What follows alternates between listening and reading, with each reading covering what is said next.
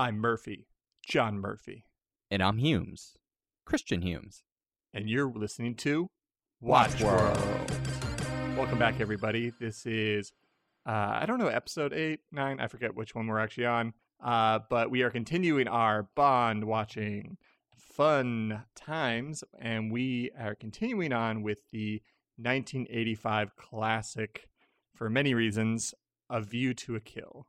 This is Roger Moore's last movie before he hung it up. He was 56 at the time of filming, and it was 57 by the time it was released. So this is the ultimate Grandpa Bond. Christian, I know you were a big fan of Moonraker, and this is a very similar movie in the campiness. So what did you think of A View to a Kill? I actually think in some ways it's better than Moonraker. Really? Yeah, like I love the campiness of Moonraker and how they like go to space and Jaws and all that stuff.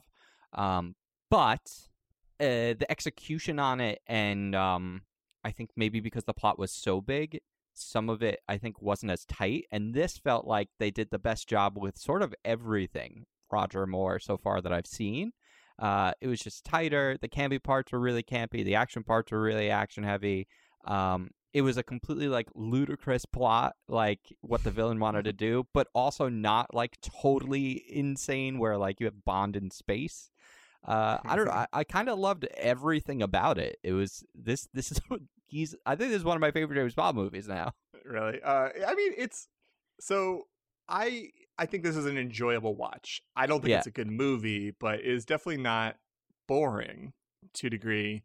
And at times it is that kind of so bad it's good type of quality to some parts of it. Yeah, I mean, it doesn't take itself seriously at all. So I think it's just fun the whole time. The way I would describe actually this movie was it's not a good movie, but I got the sense that this would have been a really fun movie to work on. Like, oh, yeah. It felt like it was a party the whole time. Yeah. And that everyone was like enjoying themselves, and like they got to go to these cool locations, and like everyone's like not really taking it seriously, and so like it seems just a little more relaxed overall, which is I got the sense. So like I would have loved to like work on this movie if I was like on set. It seemed like it was a blast. That's the one big takeaway I get from a lot of these Roger Moore movies.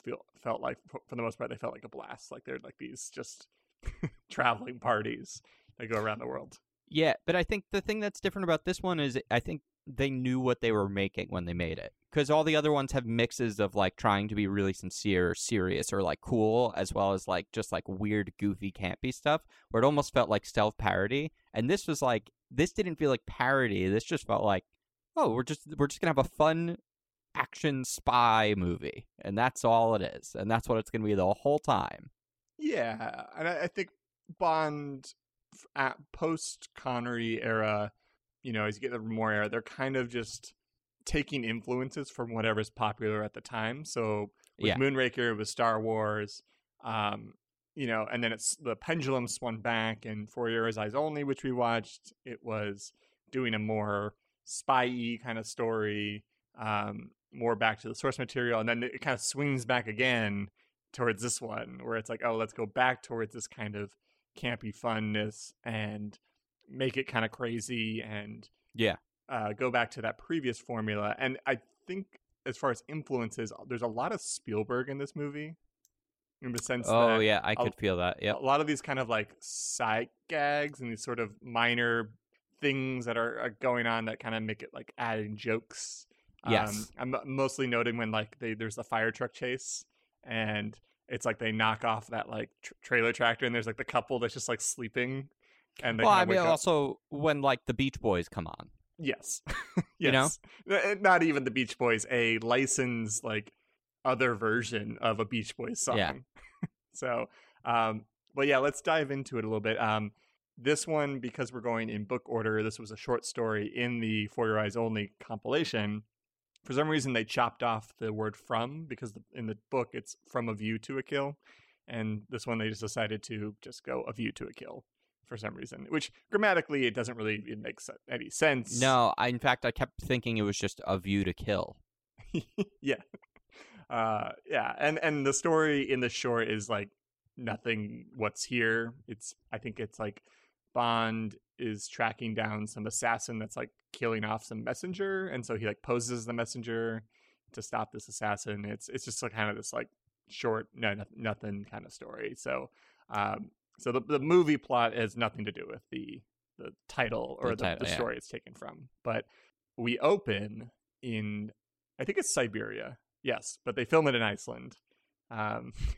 So the iconic ice flows of the glacier stuff. But I actually really enjoyed this the opening sequence. I think it's great.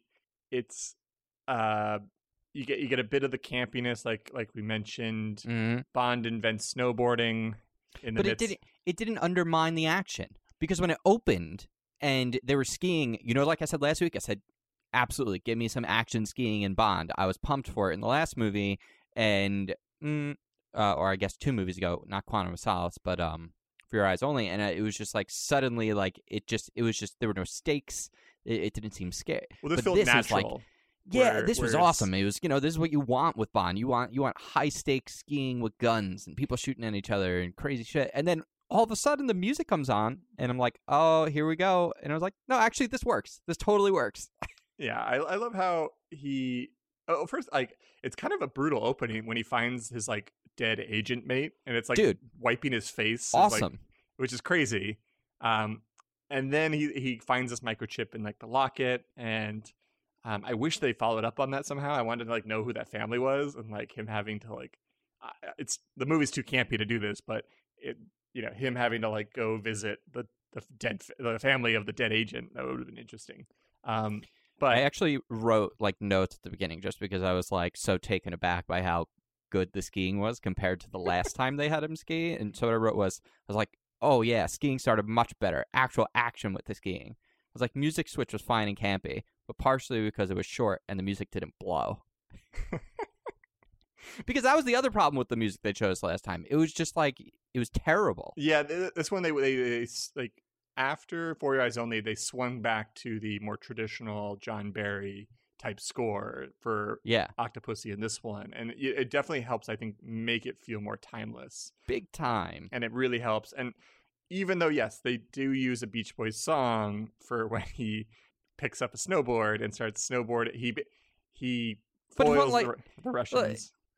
For Your Eyes Only had like a flute at the beginning of whatever crap song that was. This was like a good song, and it's also a somewhat timeless song because it's super old and I can still, I recognize it. And it's thematically correct because it's sort of about like surfing and things, and here he is surfing on the snow in Siberia. Yeah. Thinking about California girls. It was great. I mean, it does eventually end in California, so it kind of thematically makes sense. Yeah, the movie. Well, and he was snowboarding, but it was basically back then, like, people hadn't seen snowboarding, so it was basically like he was surfing on the snow, you know? He does the whole thing on the water with the wave. Yeah, that was pretty cool. Except, it is so, this movie is like the most, because I think Roger Moore is very old by this point. It is aggressive how you can tell the difference between stuntman and Moore.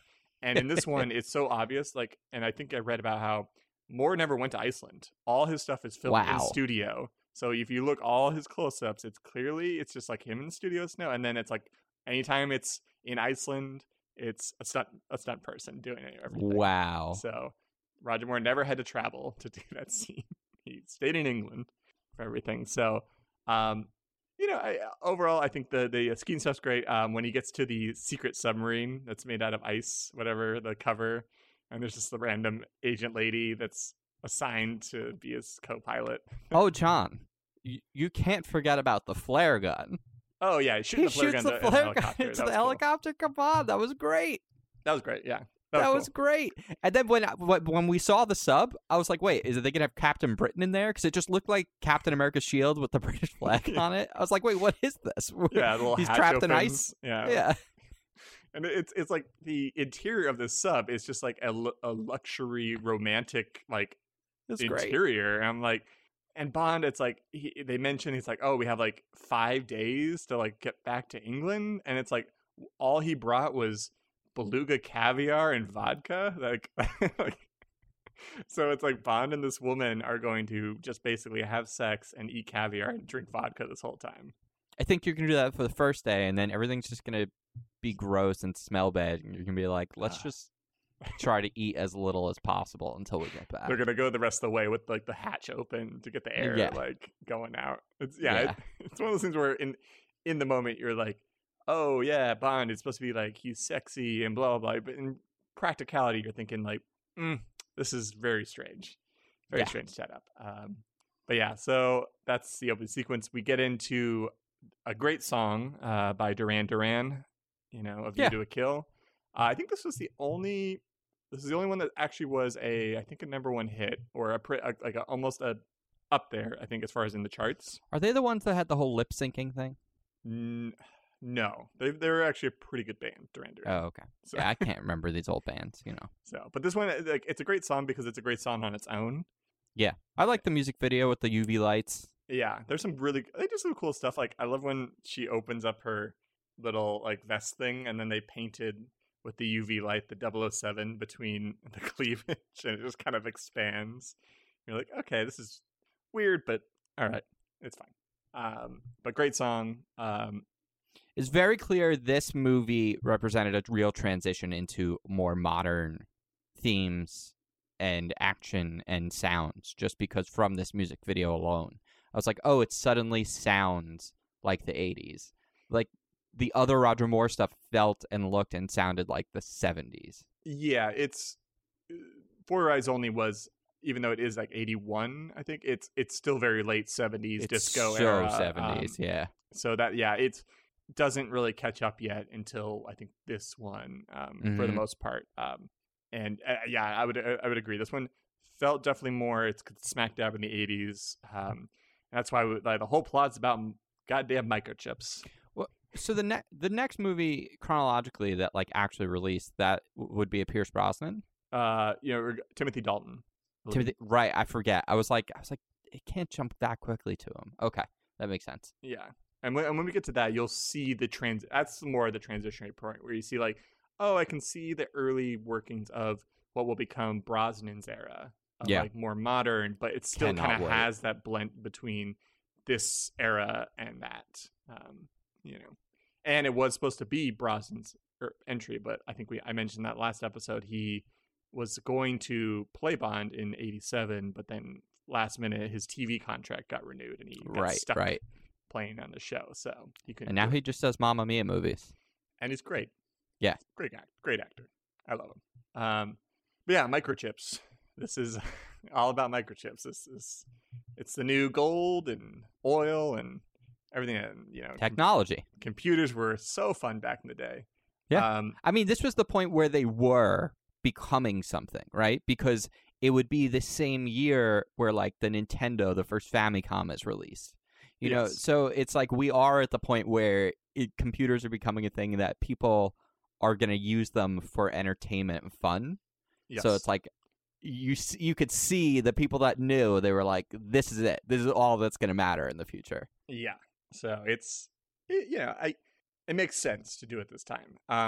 We'll get into the actual logistics of the plot and how it makes no sense. It's so good. It's so good. But I just want to point out, this was Lois Maxwell, who plays Moneypenny. This is her last movie, along with Roger Moore. And I think they have a nice little moment in the beginning here.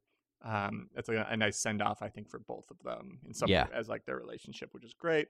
But they were both starting to get up here in age, and I think they wanted to start. I think they felt like they needed to retire. At this point, being in these movies. I love how like when Bond. I always thought it would be fun if the old Bond would just become the new M. Yeah, like you just take over. Yeah. And so like, and he doesn't actually pretend to be like formerly James Bond. You just take that actor and let them be, Yeah, okay, yeah, I get what you're saying. Like it's the actor would then play M. Yeah. And and there would be a James Bond, but they would not be the same character. It would be correct, a different character of M. Got it. Yeah, that could be like an interesting, like if we saw Sean Connery, like as M for most of this transition period, and then Roger Moore played M later. I think Moore though would be too charming and too likable to like I think play kind of M though. Yeah, maybe man, it's just, we'll talk about it when we get to it, but Judi Dench is It's great. just incredible. Great. I feel so when Bond goes to visit M, like I love how he, the defense minister and M are like waiting, and they're having to get this like robot lesson from Q, who's just showing off his like spy RC car, and you're just like, I bet they were like, "Oh, Bond, thank God you're here." It's just so funny. I've been hanging out with these nerds all day. Yeah, it's like God. But yeah, I think the Q gives him the rundown of where the microchip that Bond found off the dead body, and connects it back to this guy Max Zorin. Yeah, and it's the Zorin Industries, who at the beginning of the movie, I don't know if you noticed this, there was a disclaimer. It said Zorin is not associated with like Zorin jewelry or whatever. It was the first time they actually had to do this because there was an actual company called Zorin Industries that they didn't have to distinguish them. This is not them. See, and I later wondered if they picked the name Zorin because of Zeppelin, like on the blimps where that used to say, like the Zeppelin blimps that would say Zeppelin, and this has Zorin on it. You'd think. Yeah, I don't know. It's possible. I think they want, obviously, I think it has to, he's claimed to be French or a French industrialist in the thing. So I guess maybe it kind of has to sound French a little bit. Yeah. I'm not too sure. Well, and Zorro, because there's the Zorro masked character in the movie. But yeah. Who is played by, in this movie, the wonderful Christopher Walken. So good. That's what makes this movie so good, right? It's like Mayday and Christopher Walken. I'm just going to keep calling him that. Yeah, but I'm just going to end up calling him Christopher Walken. You can just call him Max. Mayday and Max were great. They're so weird, and it's cool, and I like it. Yeah. Though I would have, as much as I love Walken, I think they don't quite know what to do with his character a little bit, or like what his direction is, because they constantly say, because he's a steroid baby, that he's psychotic. And he just like, I guess his note was like, just be bemused by everything. And so Walken is constantly just like giggling about things. And you're just kind of like, it's not really psychotic. He just seems like amused. Yeah. Which like he's a sociopath. That's like the difference, right? Like he doesn't like empathize. He just finds humor in it, but he's also not like a madman. You know what I just realized is Mayday has almost the exact same plot, like sort of as Jaws. Yeah. Yeah. Oh yeah. Yeah. It's almost the same movie as Moonraker for the most part. This is why I like it so much. Yeah. They don't really change a lot of elements, and they just start changing out the people in them, and it's hilarious. But did you know that the first person they went to play for Max Zorin was David Bowie? Which was I believe that 100%. Very interesting, but he declined because I think he said that he didn't want to spend 6 months watching a stuntman do everything. So, so it makes sense. And then they went to Sting after that, and then finally, after Sting declined, they went to Christopher Walken, who agreed. And that's one of the fun things always about James Bond is I don't think like the modern ones, they definitely still take themselves seriously, but they like to just like get these big names, regardless of whether or not they're like actually the better actors to do it. They're like, no, we just want to have like really charismatic people. Yeah, which is a good strategy overall. I think. Yeah. Though it is fun when you take these kind of risky, inspired casting choices and try to make them work. I think they work in some movies of these older ones, and then other ones they kind of fall flat a little bit. 100%. But whereas nowadays it's like, let's get, I think, a big name that's also a really intimidating actor and someone that can kind of play well off of Craig or whoever they're going to replace him with. Or they just have to like look weird or something, you know? Yeah. Do some deformity or some sort of weird, strange thing. Yeah, or have weird beady eyes. Yeah, exactly. Different thing like that. We spent a lot of time with horses in this early part. Because I actually liked this whole opening race sequence where it's like you have the whole gang there. You got Bond, Moneypenny, Q. We're introduced to Sir Godfrey Tippett, who's like the horse expert. I don't know. Yeah, you know what I liked about this so much is James Bond goes back to the well so often, and he's always at like a casino or an underground betting casino, and they were like, "Oh, what's another place where like rich people go and just like blow their money?" And they're like, "Well, horse racing." Oh yeah, and people love to dress up for it. Yeah, it's like it's great. I think it was a great setting. It was awesome. It's cool. I think it's the whole horse steroid plot. I think goes on for a little too long, but I think I like what they do here, and it's fun to see Bond dress up not just in like a tux, and it's like him amongst like super royalty and wealth, and I think it was super fun in that way. He was like pretending to be a journalist or something. James Stock. Yeah. I love how he doesn't change his first name. He just changes his last name for things. Right. James Stock, London Times. He does the minimum amount of I don't know if you know who this work. is, but this is James Stock from the London. He's like, I'm sorry, honey. That moment is so fucking crazy. It's like an episode of television almost. Yeah, it is. It's so crazy. So he meets up with Tippett next, right? Yeah. So we're introduced to Sir Godfrey Tippett in this. Yeah, and he's like working this angle because Zoran's horse wins this race, and they think like he's juicing, but they can't prove it, or they don't know it. So Tippett's like, "Hey, Bond, why don't you go talk to my like French associate guy, and who's been kind of investigating this and seeing what's going on." Which leads us to the craziest fucking scene in the whole movie, where Bond goes to the Eiffel Tower to have lunch with the most French guy I've ever seen in my life. I think what's his name? It's like Achille Agion or something. Yeah. Something wild. And so his name was Muzzy. Okay, yeah. And I do have to ask you, what did you think of the Butterfly Show? And did you question what the hell was going on? Yeah, I think honestly, like I feel like I blacked out during that part. Because the next thing I knew, he was climbing, chasing Mayday. He was chasing. You should just go back and rewatch the scene, though. It's like, I don't understand what is the appeal. Like, what is the act? It's like this woman comes out on stage. She then starts like whistling, and it isn't real butterflies that like she's controlling. It's just paper butterflies on string that come out, and people are just mesmerized by what's happening. This is because these are simpler times, John, and simpler people. I mean, I'm glad that entertainment used to be lame. I know, but I'm glad that like at least James's look on his face is like he knows this is like bullshit. But then, and not only is there like in front of the stage that butterflies come out, there's a man in a dark suit and a fishing net. And he's just like swinging butterflies around. It's weird. And that's how Mayday is going to replace one of the guys and attach a poisonous hook and kill this French detective with it. It is crazy. It's wild. It's got to be one of the top craziest moments in Bond history. To go with like the pigeon double take from Moonraker.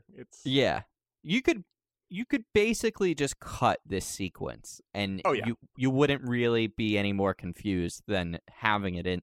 She'd be like, well, wait, why are we going after Mayday? Who's being chased now? What happened? And be like, if I showed it to you, you'd be more confused. It's also like, why would you send like arguably one of the most recognizable women in the world to assassinate this person? And then Max Zorin is the one that picks her up in the boat at the end. You're like, okay, like I'm a really recognizable blonde French guy and a really recognizable woman here. This whole part's crazy. What did you think of the car? I think the car thing was kind of cool, where he takes that French guy's cap. Oh and man, it was like, good. Shocked. I do want to say it. When Zorro jumped from the Eiffel Tower, huh? Well, yeah, but she's in like a Zorro costume. She's a Zorro. Yeah. Yeah. I was like, who is that? What? It just felt like such a weird thing for them to do.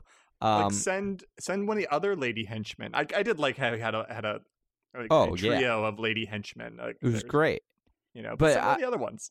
I liked the base jumping. I was like, oh, this is some Mission Impossible right here. This base jumping she's just doing.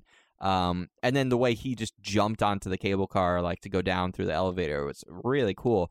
But boy, I loved this car chase. Yeah. I loved it because it felt so tactile. Like even the more modern car chases, sometimes the way we edit stuff is just so fast. I can't actually track where things are going and what's happening. And these shots are longer and they stay on things long, so it's just like easier to actually see stuff. And it was so crowded. There were so many people. There were so many things on the street. He's like hitting into stuff, running over stuff. I was like, this is a fun car chase because it feels like anyone could just get crushed at any point. Yeah, it has this very manic, I think, like I said, introed before, but Spielberg kind of esque, like kind of thing to it. Like it felt very Indiana Jones almost. In a lot of like the way these action scenes kind of played out. I did like how the car went from a real wheel drive to a forward wheel drive as it got chopped in half. Because like a car like that is not forward. I mean, this is something I would never know. But it's one of those things where you don't think about it and then you're like, oh, that makes no sense. But for a movie, who cares? For this movie, it doesn't matter. Also, like the gas tank. Yeah, everything about it doesn't make any sense. Like I like you're focused on which wheels have power. And I'm just wondering, like, how is it getting fuel? It's fueled on wine. That guy was, like, drinking wine on his break when Bond threw him out of his car. He was very upset about it. My car! You're like, hey, how French can we make some of these characters? You're like, Bond doesn't end up catching them. He crashes into a wedding, destroys a cake. Almost gets, like, butchered by, like, the chefs. They were gonna murder that guy. Murder him. Bond had a lot of close calls in this one. This was like we might kill him because it's just like it starts out with a dead 00 agent, so that already is enough to kind of make you pause. Yeah, and and he's getting up there in age, and he doesn't. You're kind of worried about him a little bit. You're like, you're gonna hurt yourself, Bond, if you're not careful. But yeah, and then like. Moonraker, we go to a French estate, those time not in Southern California. It's actually back in France, which is cool, for all this horse stuff, which him and Tippett, I felt really bad for Godfrey Tippett here, this whole sequence, because Bond like is just treating him like trash like the whole time. It's like, oh, you're undercover as my valet, and I'm just going to play that up for everything. Yeah, that's fair. He is kind of a douche to him. Yeah, I feel so bad for this character. And he has a very unceremonious death too at a car wash. A lot of people getting choked from behind in cars in this movie. Yeah, not as many people getting shot until much later. Oh yes. Oh, I thought that way over the top by the time. Yeah, it just kept going. It just kept going. Why is this happening? What was I gonna say? Speaking of Spielberg, actually, so we meet one of the people that greets Bond when he gets to the thing is like that one of the henchmen, the other non-Mayday henchman, who's played by Alison Doody, who is the main bad girl in The Last Crusade. Oh, I think this was one of, like her first roles here. So a couple years later, blah blah blah. Oh yeah, so I wanted to ask you about Bond's cover name when he gets here. Mm-hmm. You're like, when she's like, what's your name? Like the one weird looking guy, I forget his name, but like that the head of security was like, Mr. St. John Smith, St. John Smythe. And you're like, I was watching the subtitles and it's St. John Smith. I'm like, why is he saying it so weird? St. John Smith. And so this must be those things where it's like on set, they're like, hey, it'd be funny. Why don't you just like mispronounce your name? Yeah. Or like, let's just do it in a weird way. And it'll be funny for us, but it makes no sense.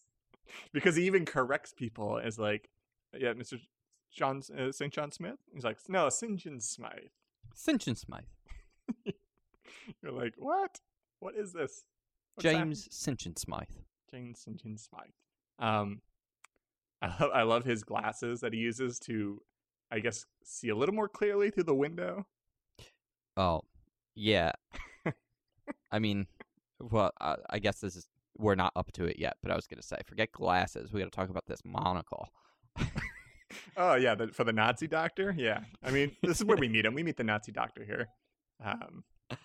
I thought for a minute when you first meet him, because like Bond almost like touches his eye thing. Like I thought, because there's like for whatever reason there's like a non-opaque part of it that's like a white dot, and it just looked like he had a big piece of lint on his hair or on his eye or something. Yeah, and I was like looking at it, and I thought, well, why the hell would anyone ever use a monocle? Yeah, especially if you're someone that is spending a lot of time as a supposed doctor, like doing things. Like you probably just he has it in all the time. It's not a pocket thing. It's not a. And he needs he's just, it. Yeah, he absolutely needs it because there's a part where it drops, like, and he's constantly like trying to keep it in place. Like yeah, probably that like, seems insane. Strained facial muscles trying to keep this monocle in place. Yeah, it is wild. That's how I immediately knew. I'm like, okay, this guy is bad news. Yeah, the whole plot here of there's a former Nazi doctor who experimented on children with steroids, creating like super intelligent super soldier, basically. Again, Moonraker, genetic. Yes, and then taking some of his subjects, Max Zorin, I'm guessing Mayday and these other people, and one of them is called Jenny Flex, which is not even like a good pun name. I don't even know what that means. But takes them then to the Russians, who then do their whole thing, I guess, or funding them, and we'll get to the Russians later. But yeah, so that was the basic plot. The reveal here overall is that we're dealing with steroid babies and Nazis, and and it's making Max Zorin psychotic, apparently. A psychopath.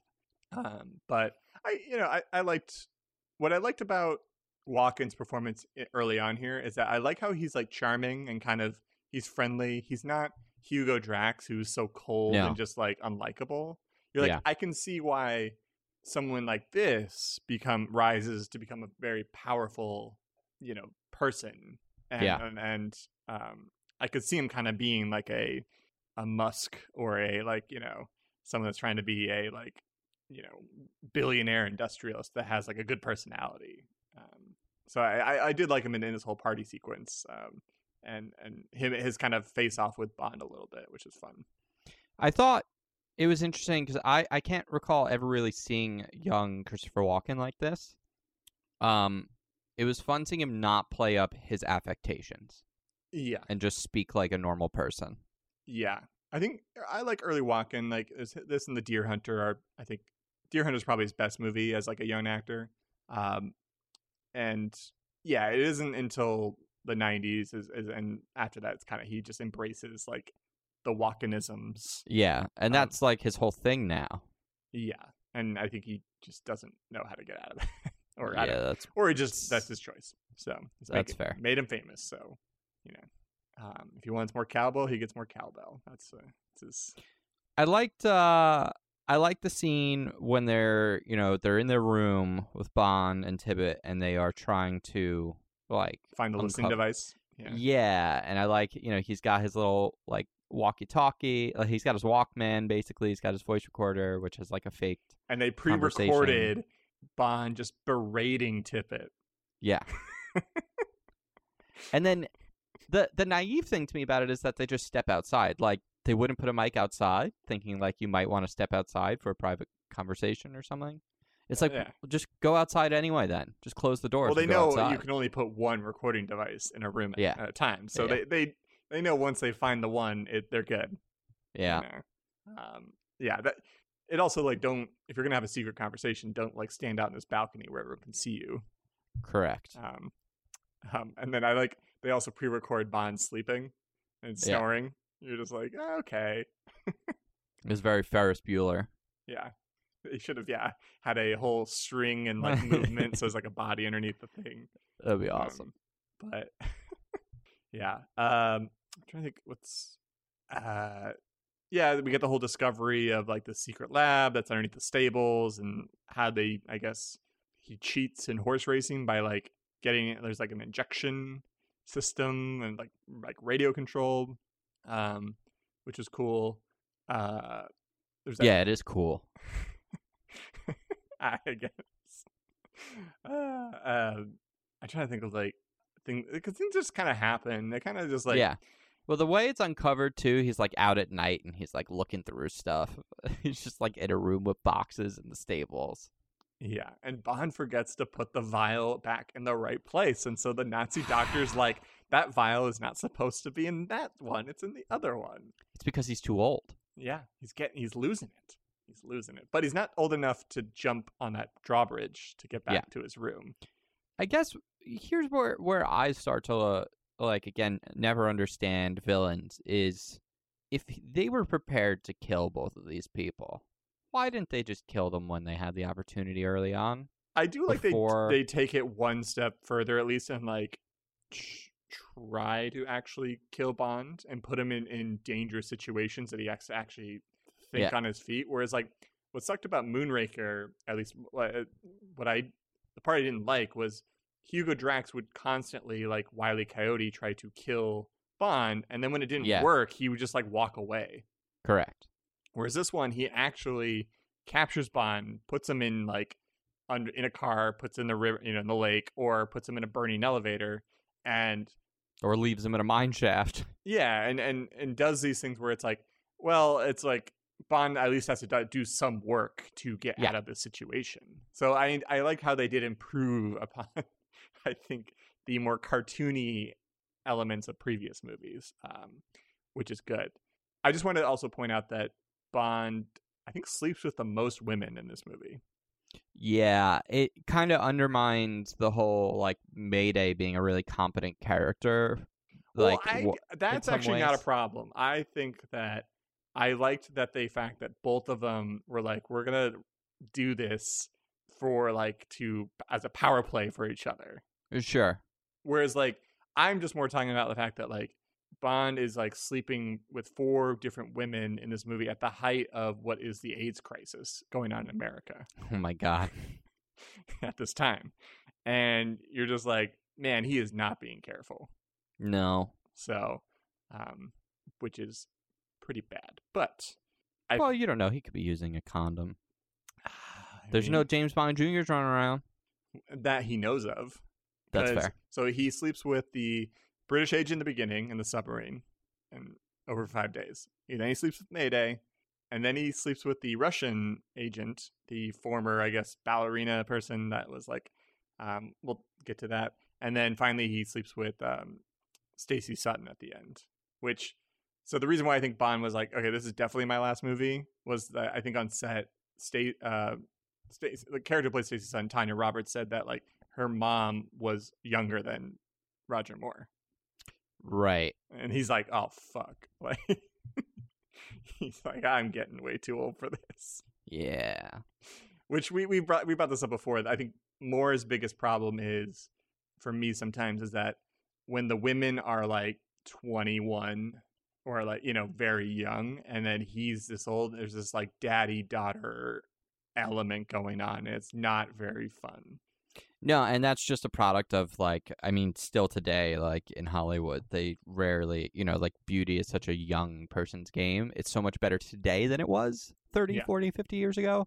But back then especially, it was a thing. So yes. That's the problem. You got an old guy and then, Yeah, whereas like when they actually, I think, cast some ladies that at least appear to be much older, it works out. I think it works better for it. Whereas like, and in this one, it is very uncomfortable some of those times. And I think we should move along pretty quickly here let's get to San Francisco because. Well, I do want to say, just because I talked to you about this through text message, the scene where he goes underwater. Oh yes. Okay, first of all, it's really quick. The horse obstacle course thing, great. Like they lift the thing, try to trip him, all that stuff, cheesy, great. But they put him in the car, they put him underwater, and I immediately was like, oh, this is it. I love Mythbusters. They did this on Mythbusters. I knew it was from James Bond. I didn't know which James Bond it was, so when it happened, I remembered. Turns out, cannot do this.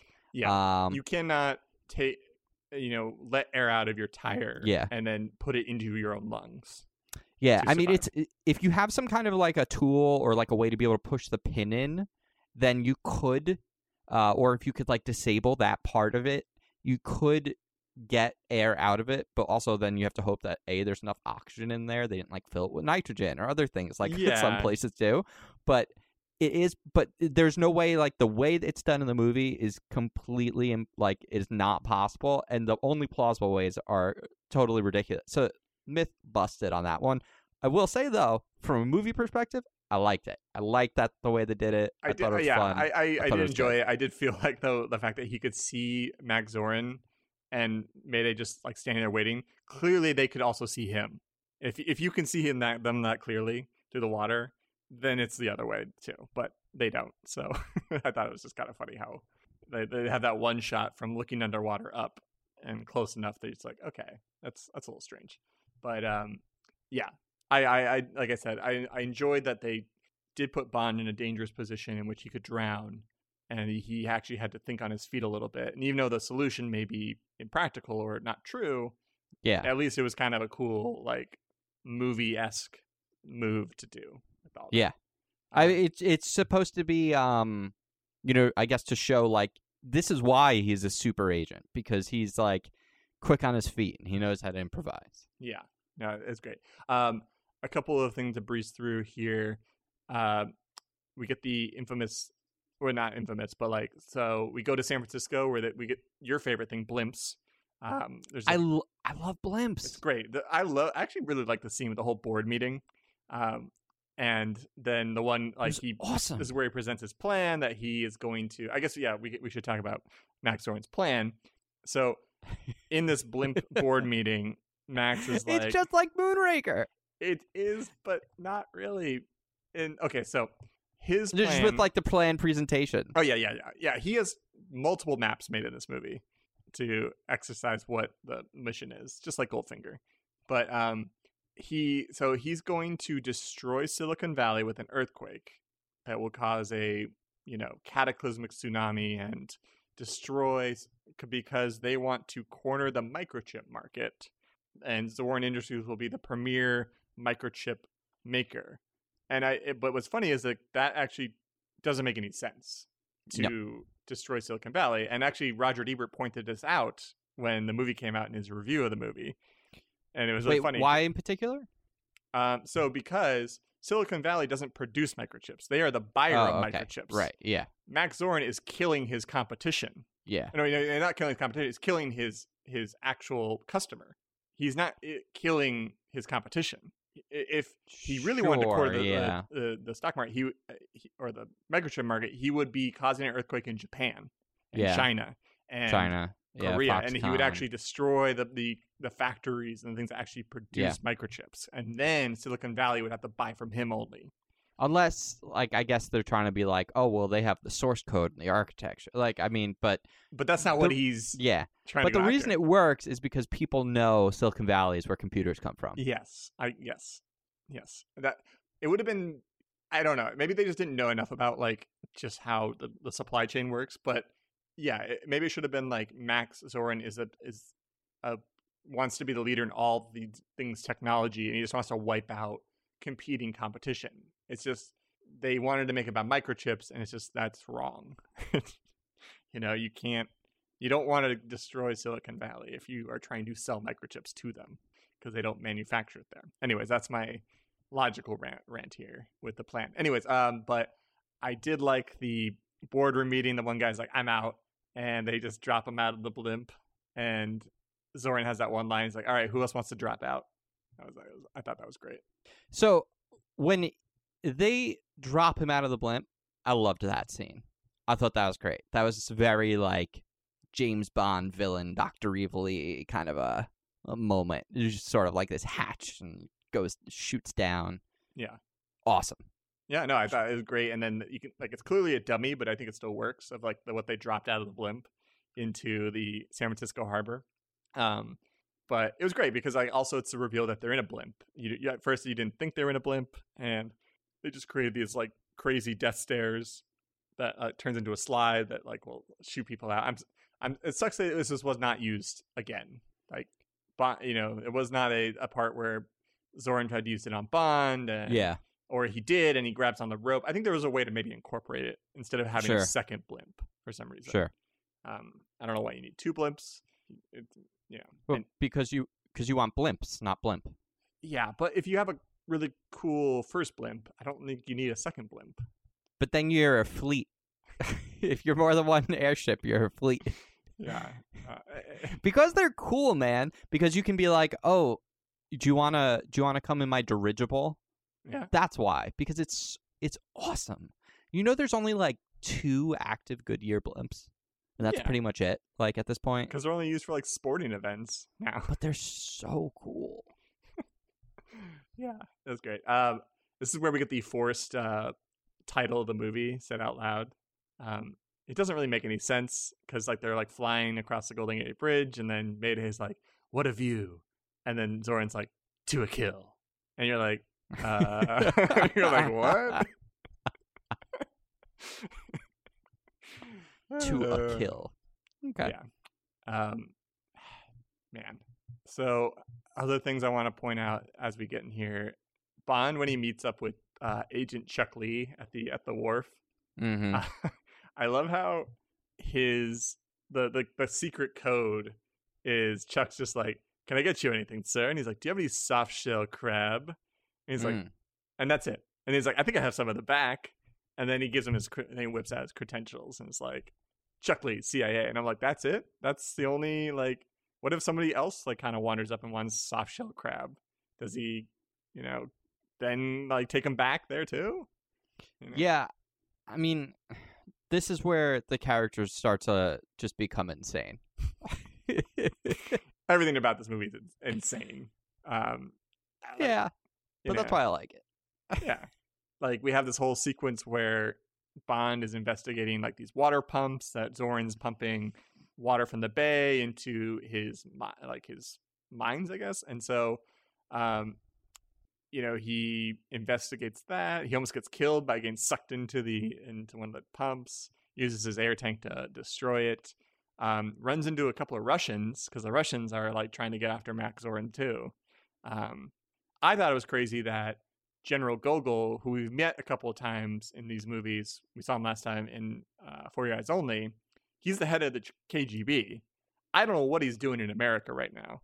And the fact that, like, he has to wait for one of his agents, this female agent, to, like, have a jacuzzi time with Bond, and he's just, like, waiting in the car.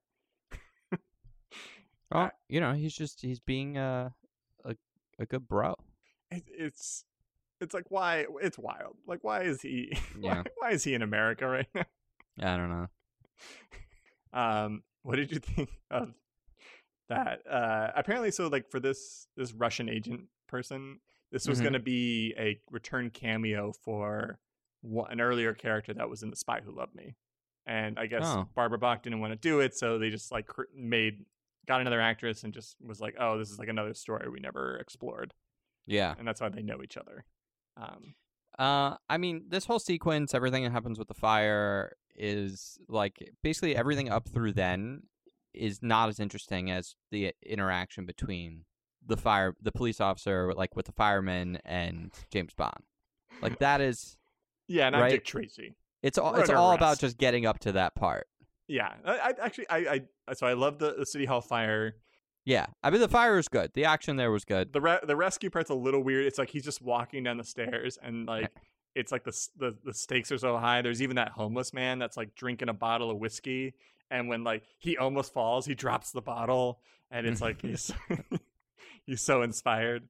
And then the policeman's like trying to arrest him, and this is where we would get the scene we were talking about earlier, where he's like, it's like where Stacy's like, "Sir," it's like, "This is James Stock." And it's like from the London Financial Times. He's like, "No, I'm James Bond. You have to believe me. British Secret Service." And he's like, "Yeah, and I'm Dick Tracy." He's like, "You're under arrest."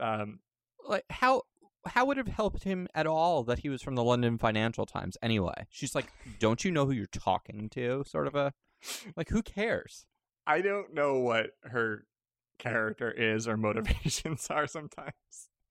Stacy is strange, to say the least.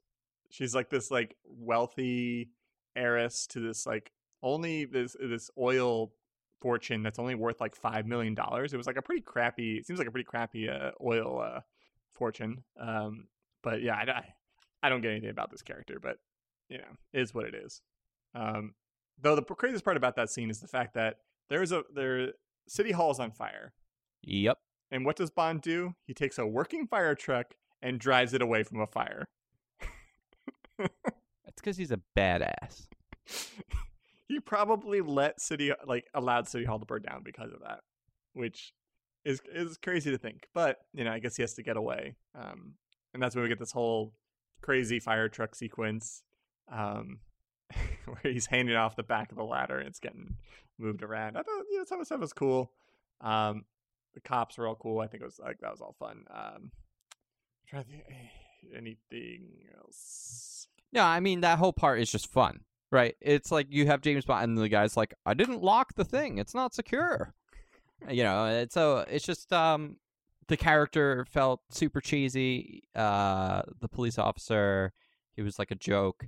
Oh yeah, but again, we're in the spirit of Sergeant J.W. Pepper, all these other like just local sheriffs that are right. The clumsy Americans. Right. So I mean, all that worked out. Like, it was good. It was silly. It was funny, and it fit in with everything else that's happened. It's just like this whole thing was like, just this whole movie is like Bond being kind of sloppy and like just getting out by the skin of his teeth. Yeah, he does some pretty. The way they infiltrate this mine when we get to the Operation Main Strike, it's like he has the fire truck. He stops one of the trucks that are carrying explosives, and he's like, he impersonates basically a fire marshal, and he's like, the back of your truck's on fire.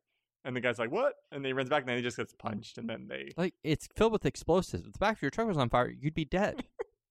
He's like, oh my God. And then they take the truck, they take his uniform, and then the guy's like, yeah, sure, you're clear to go through. And no one questioned, and it's funny when, like, Stacey gets out, and somehow she's wearing this jumpsuit that perfectly fits her. That's for a man. Yeah. And the one foreman guy's like, he's like, man, it's like, what are they doing to the unions these days? They're letting women work. Nobody. And then they get into another disguise to then go into the mine. And ride the train car. I thought the whole train car stuff was pretty cool. Very Temple of Doom-esque. This like interior mindset that they built. I thought was pretty cool. No reason to have a map built inside of it though, in that shack. Obviously they just needed something so that Bond and Stacey could see what the plan was. Sure. Yeah. But yeah, I'm trying to think what So this is like, this plan is so ludicrous. The idea that there's like this one fixed point that a bomb big enough to set off a chain reaction of two separate fault lines to catastrophically devastate the entire Bay Area and sink it at this one single fixed point. And yet the bomb could get, I don't know, a couple 100 feet away and Bond will be fine. Like, yeah. I mean, there's still all that explosives down there. Yeah. And I don't know. And the fact that, like, even if I don't really understand what maybe it's like the whole excuse for all this is that Max Zorin is a psychopath, and so he's not thinking quite clearly. But like, you create all this whole operation to dig and put all those things in, and then your next plan is then I'm going to murder everybody with guns, and I'm going to drown everybody, leaving all this evidence that I've done this. Oh, so I thought differently, because all this stuff will be underwater. No one will ever be able to find it or figure out how it happened, right? Because everyone will be just focused on the city of San Francisco, whereas if any of these people got out and survived, then they could point like, oh, well, we were hired by this guy Zorin to go and do all this other stuff. It seems like they were like the foreman people, all the people working were pretty on board what was going on. None of them questioned like, hey, we're no, but that's the point. Is like, you don't want those liabilities, because then he has to deal with those people forever. Where like he wants to be able to come out of this and then just be like, I've got the computer chips. Like he just wants to be seen as like this like tech magnet, I don't know. It just feels, it doesn't really make much sense to just. Well, no, it doesn't. But that's why it's good. But then why are you shooting everybody? Like, if you just drown them. Well, because I think they were trying to climb out. But then why didn't you do it at the entrance of the mine? I don't know. I don't know. It's super dumb. It's also pretty like violently jarring. Oh yeah, I did like that his butler was getting in on it. Yeah, he's like had a security guy. Yeah, but I like to think of him as his butler because he's like, it's time to go. He's like looking at his watch and it's just like, he's like, oh, all right, sir, let's. He's like the Alfred of like he really Max. wanted to like please Zoran and like he's like I'm gonna partake in this massacre with you. Yeah, and I'm gonna enjoy it. And the fact that like Christopher Walken's just like giggling the whole time, and you're like, ha, ha, ha, ha, ha. I think the only thing that would have made it better is if he was just lobbing grenades instead. Yeah, and like just being just like really insane, over the top. Yeah, I might as well just go all out with that. Yeah, that makes sense. Yeah. Did you like Did you like when the jumpsuit is like getting torn off her body as they're trying to climb out? And it's like it just immediately goes into her being in her dress again. Yeah, I thought they that do was like funny. an upskirt shot. Like what the? Yeah, there's some good stuff in here that is also pretty bad, but that is one of those things where you're like, okay, I guess like you wanted to put in the jumpsuit so it would make sense that no one would notice her, but then it's like she didn't get out of her dress to get in the jumpsuit, and so that when it gets ripped off, she's just back in her dress. Yeah, like she didn't need to be ever ripped out of it. Like no, but I guess they just needed her to be in a dress. Well, they wanted to get that sexy shot. That was the whole point of that. Which, I mean, that is entirely what that was. Which I also appreciated watching James Bond fall into the water. Like, this just, like, raging river below him and just gets sucked away. That was actually pretty cool. With him and Mayday, they, like, awesome. Fall in and they just, like... That was very Spielberg, I felt like. I do like this turn, though, with Mayday. And that, like... Oh, yeah, it's great. It's a little... It felt a little more natural as opposed to the Jaws one. But that's because Jaws is like a Frankenstein created monster. But in terms of like for Hugo Drax, it's like, why did you bring him up to your space station if you were going to like then be like, hey, you're not part of my society, like leave him down there. You know, whereas like this makes sense, like, oh, she was supposed to die with everybody else inside this thing, and that is that. But so then her and Bond help get the bomb out of the main point where it's going to explode. They do. She uses her, super steroid strength that we showed before earlier when she controls the horse, and when she just picks up that guy, like it's a dominant action. Yeah, yeah, she's Thor. Did you know in that scene when the Max is meeting with the Russians there, and she picks up that guy, the other guy that checks in on him is Dolph Lundgren? No way. Yeah. So that's pretty good. Because he was dating Grace Jones at the time. Oh, I didn't know that. And he just showed up on set, and he wasn't even supposed to be in the movie, and the extra was missing. That was supposed to do that. He was like, I'll do it. Want to be in it? Yep. And then 2 years later, he was Drago in Rocky IV, and then so this is like his first movie. Wow, that's amazing. Yeah. But yeah, like I mentioned, they stop the bomb, and then that's where we get second blimp action. Because I guess again, like he just needed a second blimp for an escape. Yeah.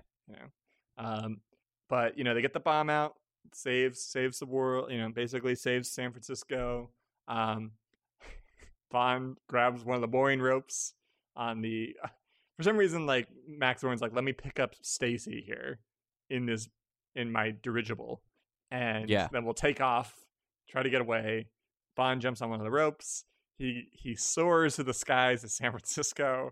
We have the return of the cop again, who's like looking up at Bond floating across, and he crashes his car because people did that back in the day. That was such a very interesting thing. Though I did like when it wasn't Roger Moore up close and clearly in a studio, I did actually I thought all the stunt work was really, really cool. Like when they're literally dangling that man. Yeah. Like across the city. Yeah, I mean, just like climbing up the steel cables and like holding on to them, and he's like, just stay there. And she's like, what? Yeah, I thought it was pretty cool, this whole fight scene here on the Golden Gate Bridge. With the Nazi. The Nazi doctor, like, It's cool. And then Max like grabbing an axe. Speaking of, we just watched Quantum of Solace where the guy grabs an axe at the end. There's just something about villains, psychotic villains using axes in finales. But yeah, this, it's not like the most craziest fist fight, but given the situation they're in, I think it's pretty cool. Though Max Zorin's death, and I'm going to say death with a question mark, because is he dead? He just kind of fell in the water.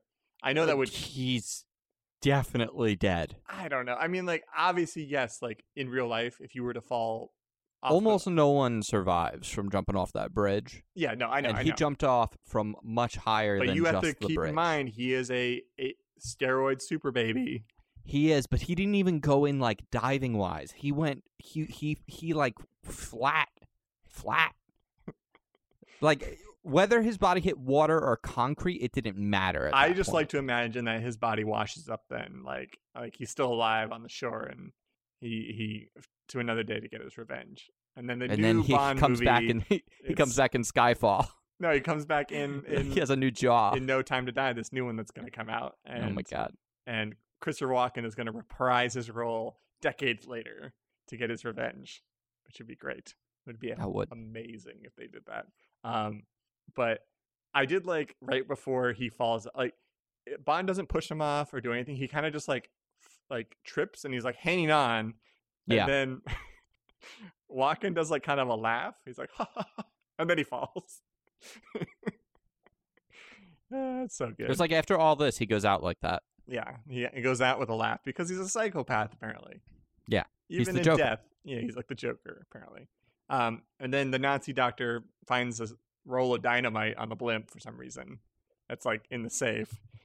And I guess his plan was like, I'm going to light it and throw it.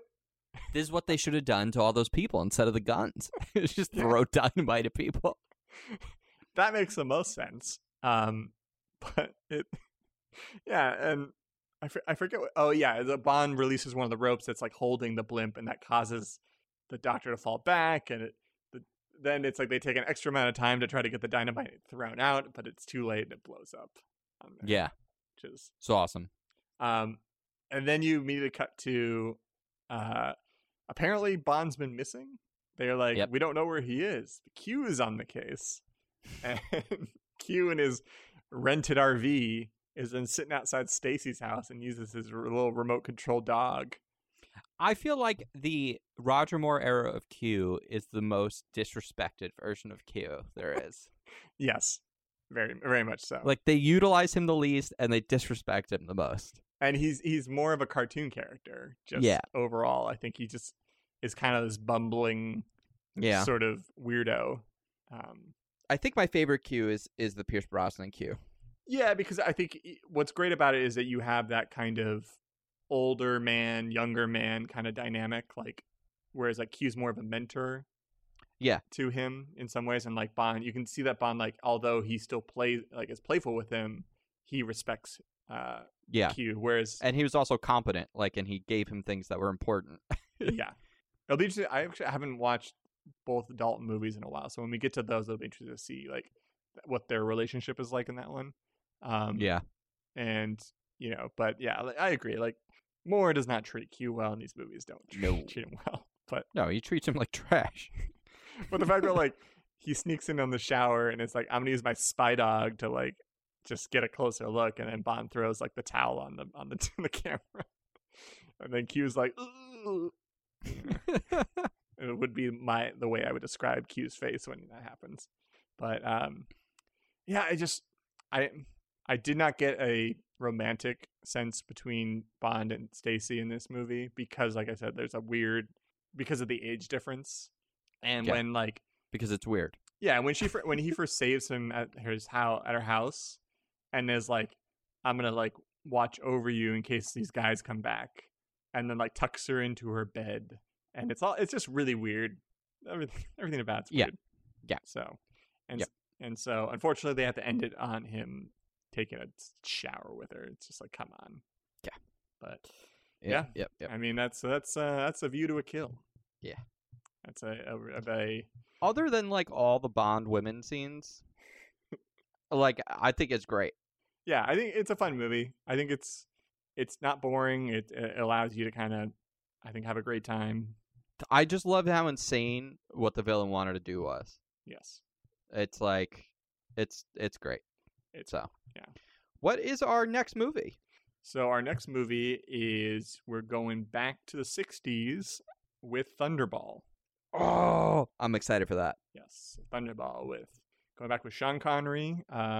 This will be a first time for me. I hear this is a well-known movie. Yeah, I hear it's I haven't watched it in a long time. It might be a little boring because it's a lot of underwater sequences, but who knows? Yeah, we'll see. It's also we'll get to it when we talk about it, but is the source of all the legal problems for both Fleming and the Bond franchise. Right. Because this is the one that caused all the lawsuits. Well, that's exciting, though. I'm very excited for that. We have our details in the show notes, but you are at the John Murphy. Yes, I am. I'm at Christian_Humes. We are, of course, Watch World. Yes, we are. And we will see you on the next mission.